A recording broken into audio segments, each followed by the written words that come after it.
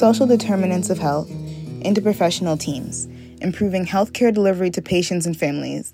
These are the themes of our Urban Service Talks, a podcast featuring the stories of students from a variety of healthcare professions, learning together to serve patients in our underserved community. We are a group of curious urban service track AHEC scholars, sharing insight to educate and spark change wherever our stories are told. Hello, everyone, and welcome to Urban Service Talks, a podcast where we talk about the intersection of healthcare and the needs of our community through an interprofessional lens. As a reminder, these talks represent a discussion of ideas and issues which do not represent the views of Urban Service Track or the Connecticut Area Health Education Center Network or any other affiliated organization. My name is Claire, and I'm a first-year medical student at UConn. I'm Quyen, and I'm a fourth-year nursing student at UConn. I'm Aysha, and I'm a second-year dental student at UConn. We are thrilled to be hosting our first episode in a mini-series that we will be doing on the impacts of the overturn of Roe versus Wade. Today, we are going to be discussing what abortion is and what abortion access looks like in Connecticut, specifically in light of recent legal changes, including the overturn of Roe versus Wade. We will be doing that with the help of our lovely guest, Amina Carter. Amina is a physician assistant and lead clinician at Planned Parenthood of Southern New England. Amina has been a fierce and consistent advocate for abortion seekers in Connecticut, specifically for our local community in Hartford and West Hartford. I'd love to give a huge welcome and thank you to Amina. We are so happy to have you here.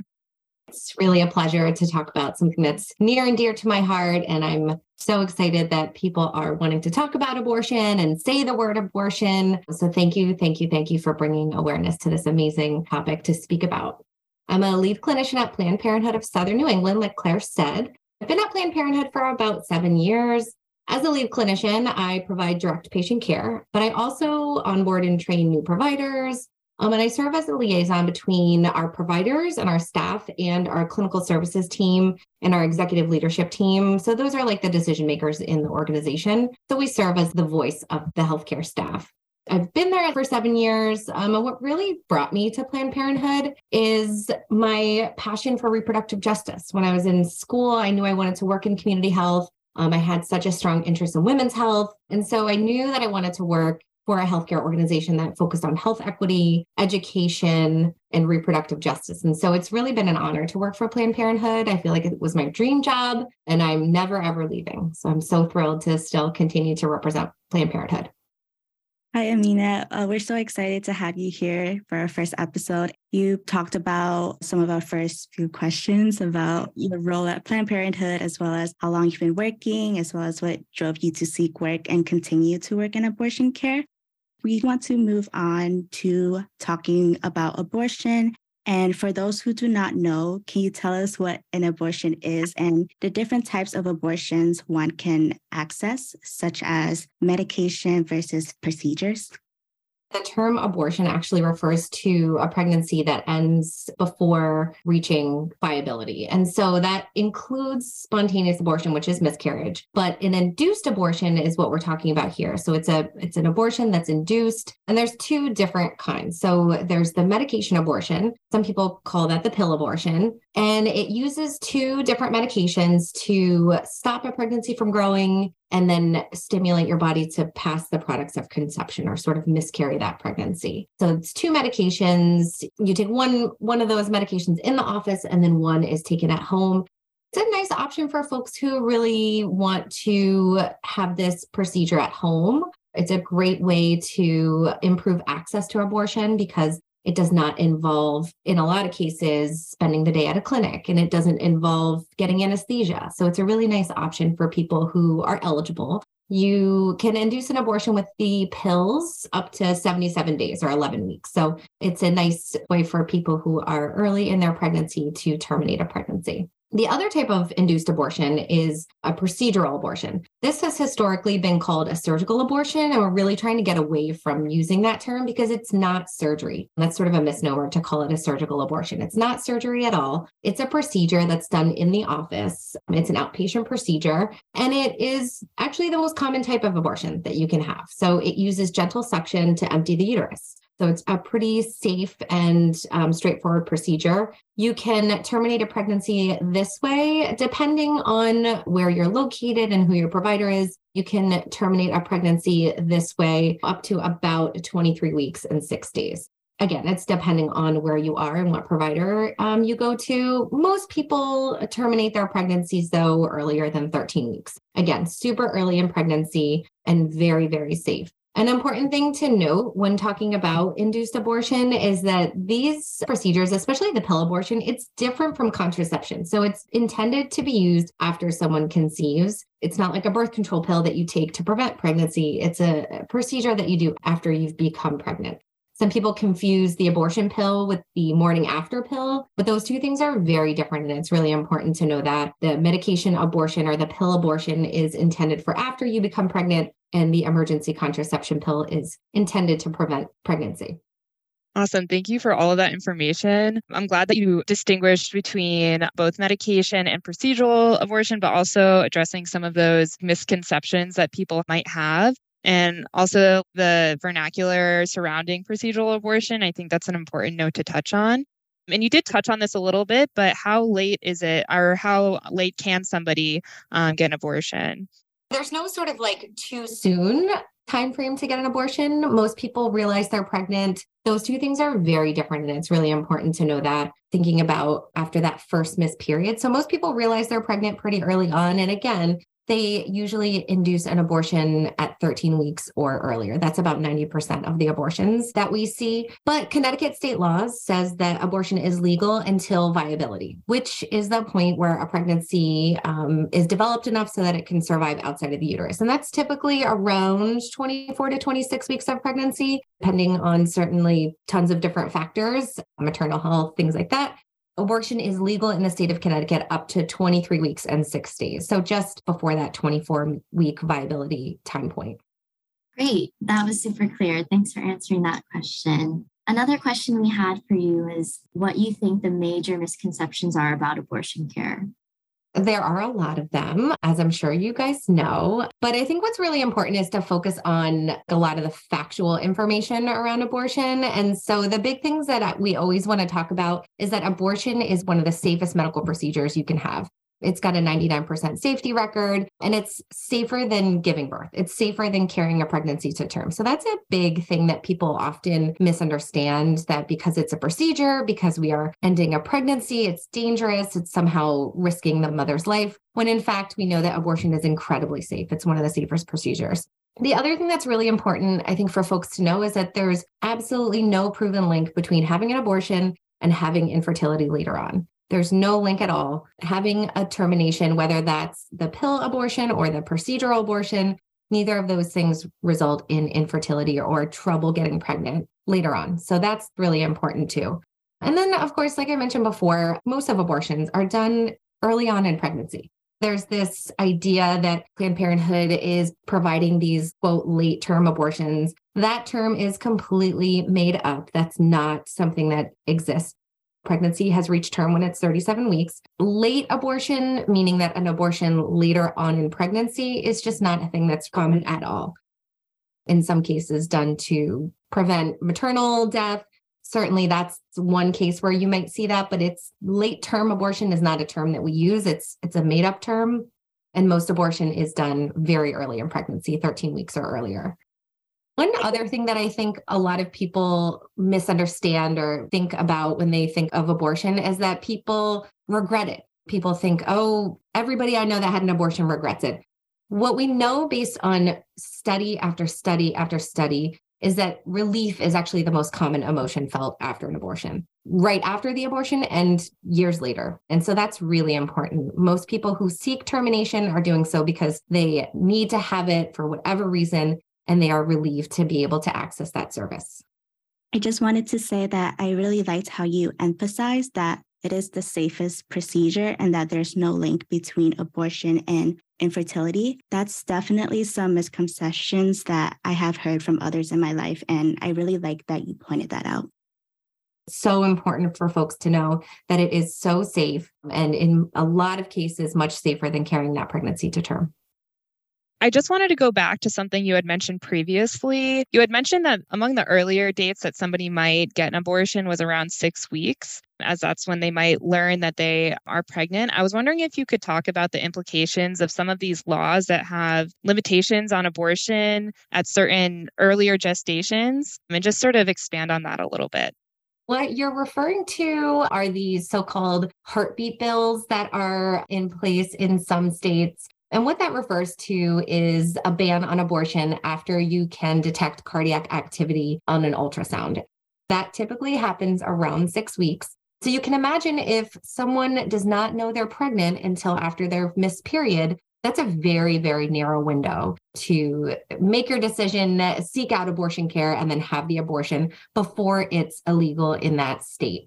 So that can have really profound consequences on folks. If you're not tracking your period, if you have irregular periods, or if you don't get periods every single month, you may not know you're pregnant until well after that 6-week time point. And if you're living in a state that has one of these heartbeat bills in place, it is not legal to get an abortion, and you may need to travel out of state, or you may not be able to get an abortion at all. So it can really have profound consequences on people who are pregnant. It's just unbelievable that would even be a situation one would be in. It's such a narrow window for a lot of people.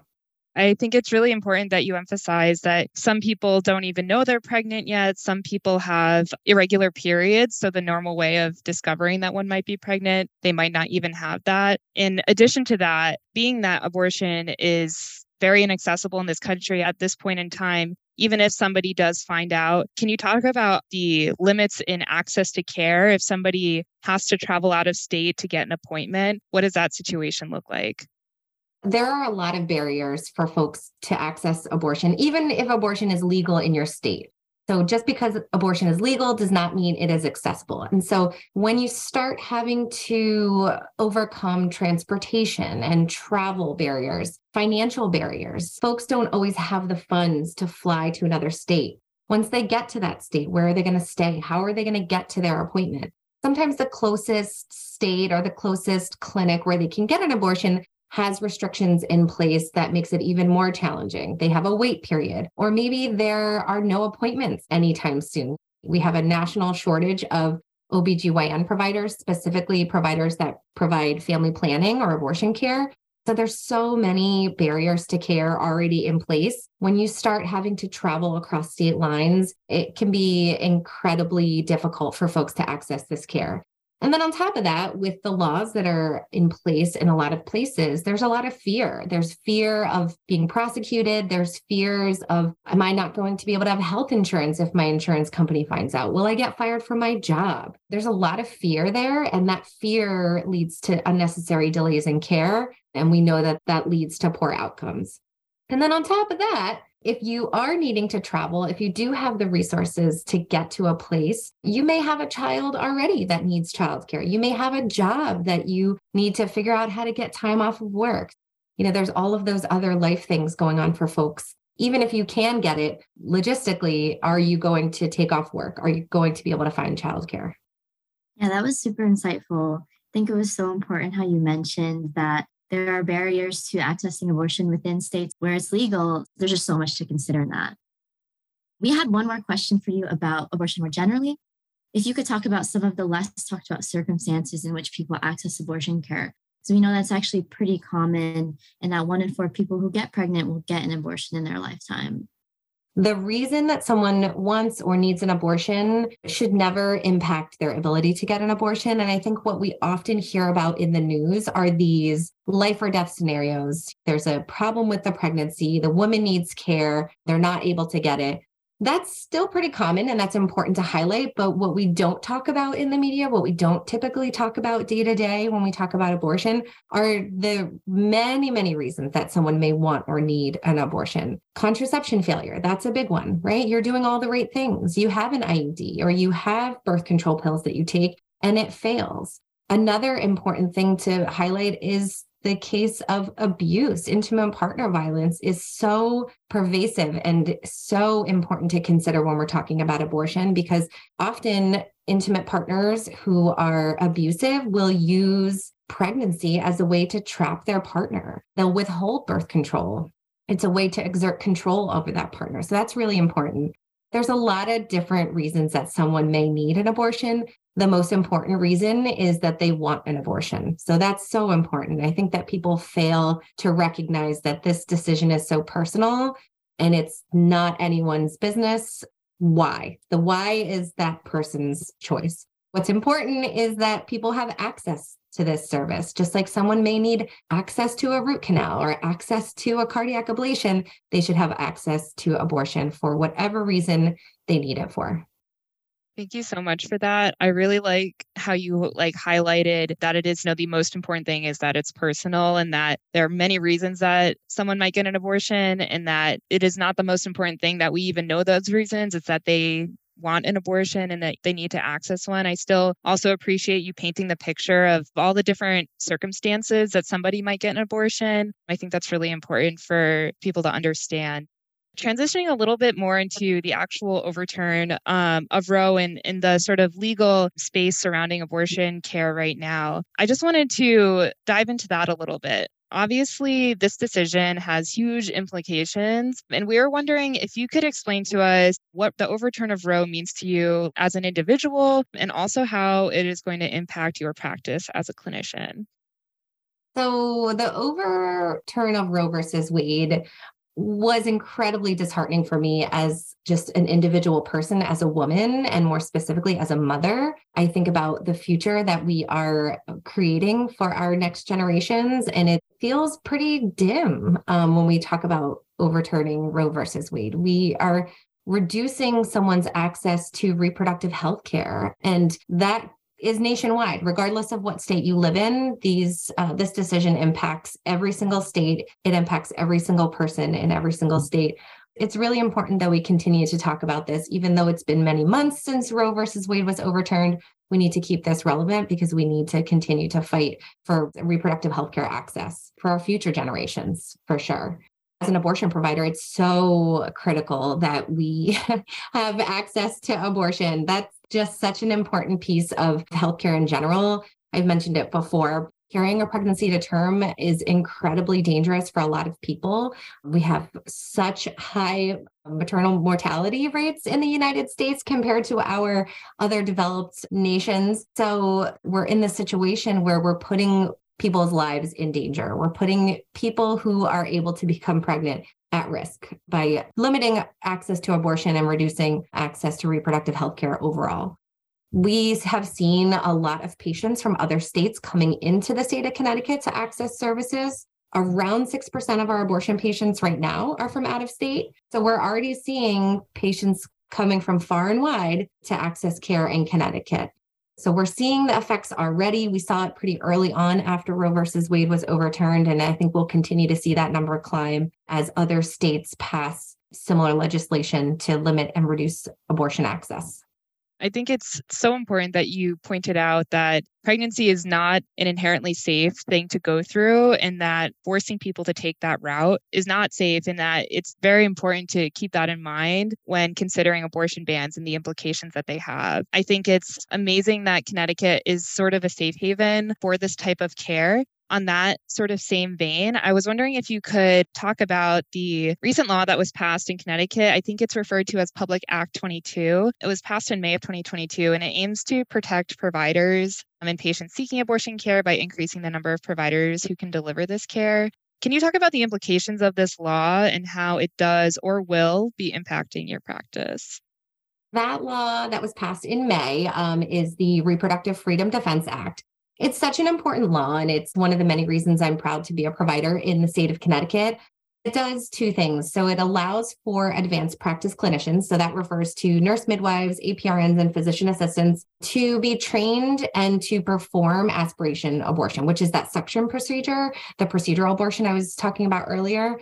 And so what that does is it expands access for our residents here in Connecticut to access abortion. But what it also does is it allows for improved access to abortion care for our non-Connecticut residents. So it really expands access. It makes Connecticut pretty unique in that we can serve a lot more people. Since there is a shortage of OBGYN family planning providers, I think it's important to highlight this because this is going to be the future of abortion care. We're going to need more providers entering the field of family planning. And since we don't have a lot of MDs or we don't have enough MDs to meet the demand, we are now able to train advanced practice providers like myself to provide this important service. And since the in-clinic abortion procedure or the suction procedure is the most common method by which someone terminates a pregnancy, right, we're now even more able to meet the demand of our patients, which is great. And for me, it's going to be exciting to be able to be a part of that, to be a part of the next wave of providers to be on the forefront of this type of care. I think that's so awesome that the access is being expanded. I remember talking to a provider who's from Kansas, and I think they said that there's less than 5 providers total in the state of Kansas. And that's for many reasons, but I think it's so awesome to highlight how much Connecticut is doing to expand access. Another thing I wanted to touch on and raise up is, as a part of UST, we really emphasize interprofessional teams. One thing I love about being a part of this program is I get to learn from my colleagues in different professions, dental, nursing, and the fact that this law is allowing providers who are all very capable to become providers of all kinds of abortion care. I think that's really wonderful, and it really hits home in terms of some of the values that we definitely love to see here at UST. So yeah, that's really amazing to hear that the law is going to expand access in that way, and that Connecticut is going to become even more of a place where people can access reproductive care in the way that they need. So going off of what Claire said, within UST, we really value working together as an interprofessional team. So when talking about abortions in Connecticut, you talked about who provides abortions, but can you also talk about what an interprofessional team looks like for abortion care? As far as who is involved in abortion care, we have a lot of different key members of the team. So at Planned Parenthood, we have our clinic assistants, which are our medical assistants, but they do so much more than your typical medical assistant. They are critical to the counseling piece of an abortion. They do so much for our patients. Of course, we have our APCs like me.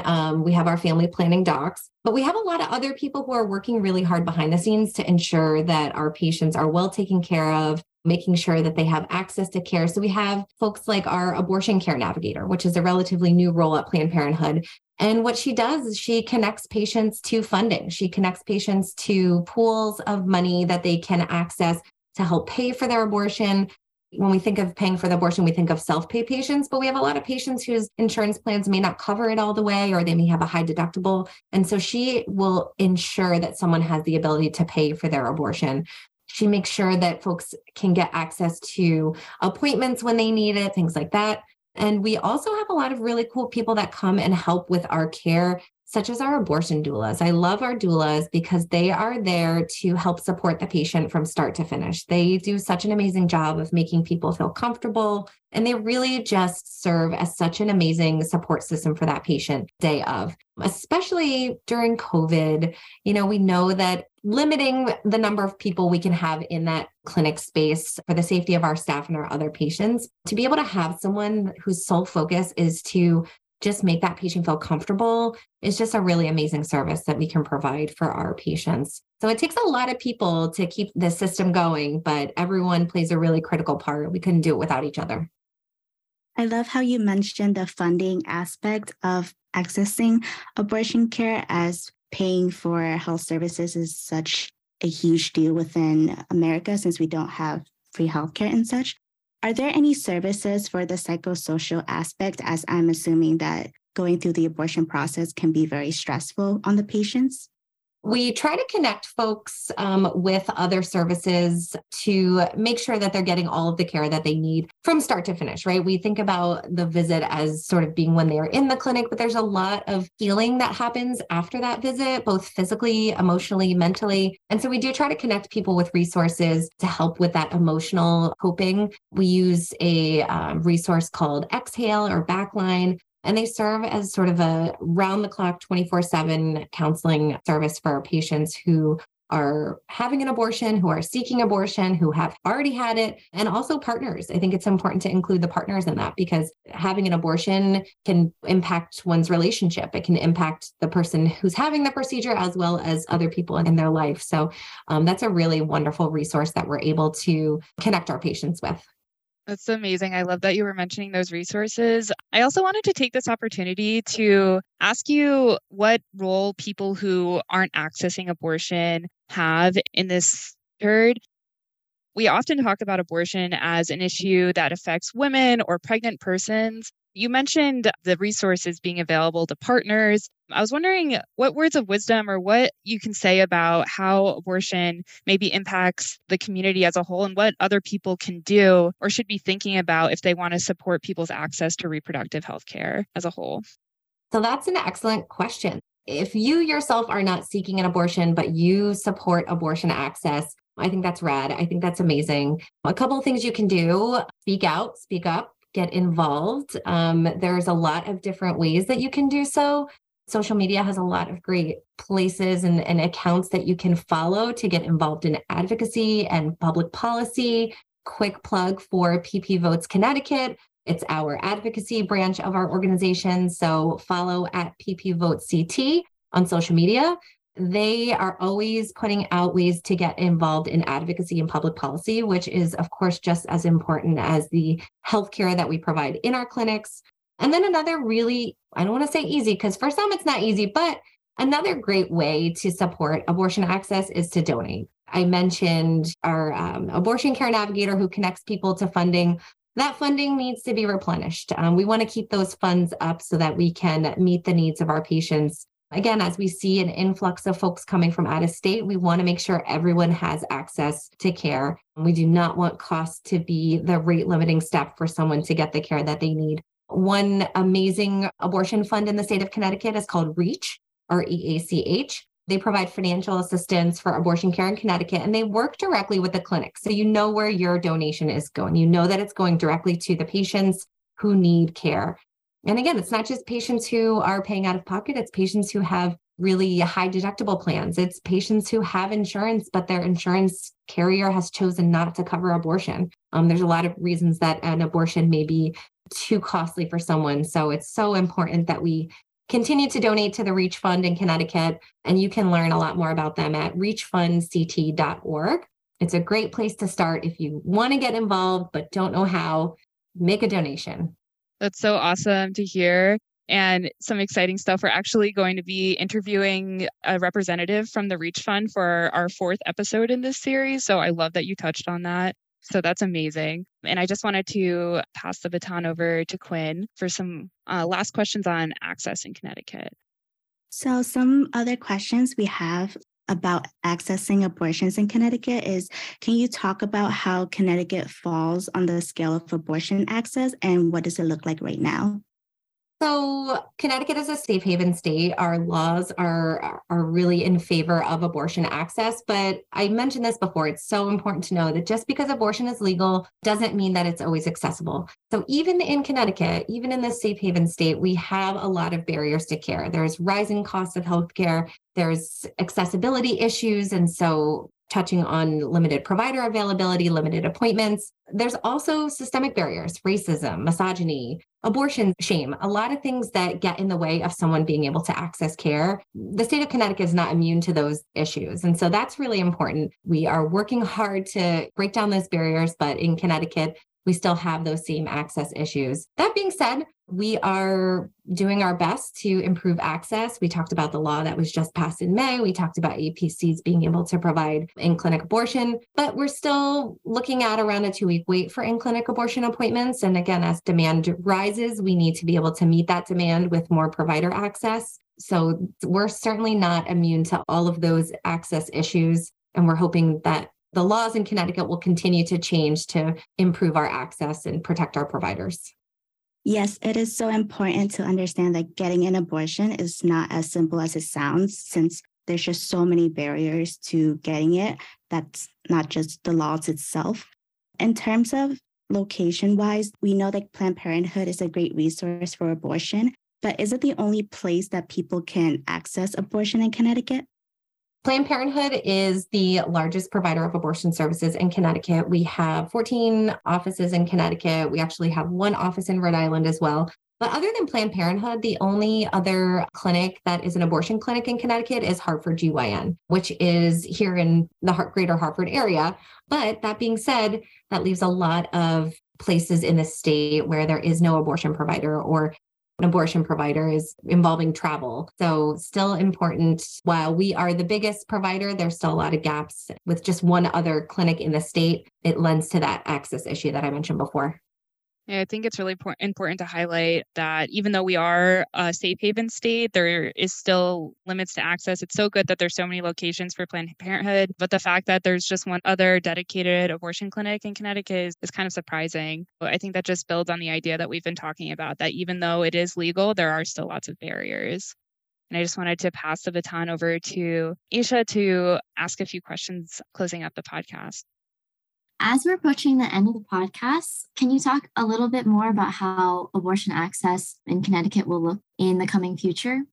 As we look into the future, we are hoping to continue to train more APPs to provide that in-clinic abortion or the suction procedure to improve access. We're going to see continued influx of patients from other states seeking abortion care. So it's really important for us to continue to train our providers, our non-medical degree providers, our non-MD providers like nurse midwives, PAs, and NPs to provide that service.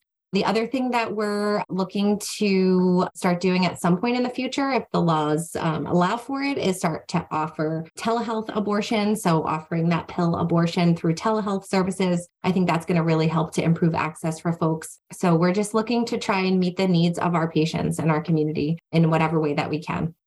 Great. Thank you so much for that. I'm not sure if you touched on this before. If you could just touch upon what an APP is. So an APP, an advanced practice provider, we also call them APCs, advanced practice clinicians. It refers to those non-MD-DO providers, so non-doctor providers.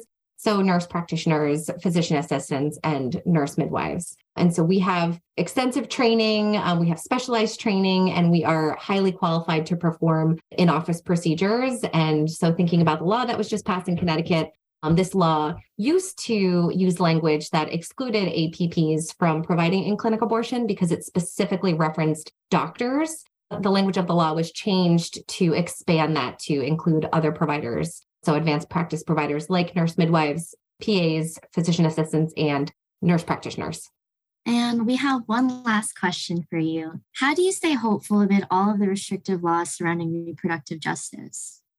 I think what keeps me going is just knowing that the patients are there and they need me and they need my colleagues and they need folks like you who are willing to speak out in support of abortion access. I just think about those folks who are in other states who don't have the same type of support and access or don't have the same social support. In a lot of places, saying the word abortion is incredibly taboo and can land someone in a really tricky situation just by saying the word. So I think about those folks. I think about all of the patients that will continue to need our care well into the future. I think about our future generations and how abortion helps to improve health outcomes in general and how we need to continue this fight to ensure that they have the potential for a healthy future.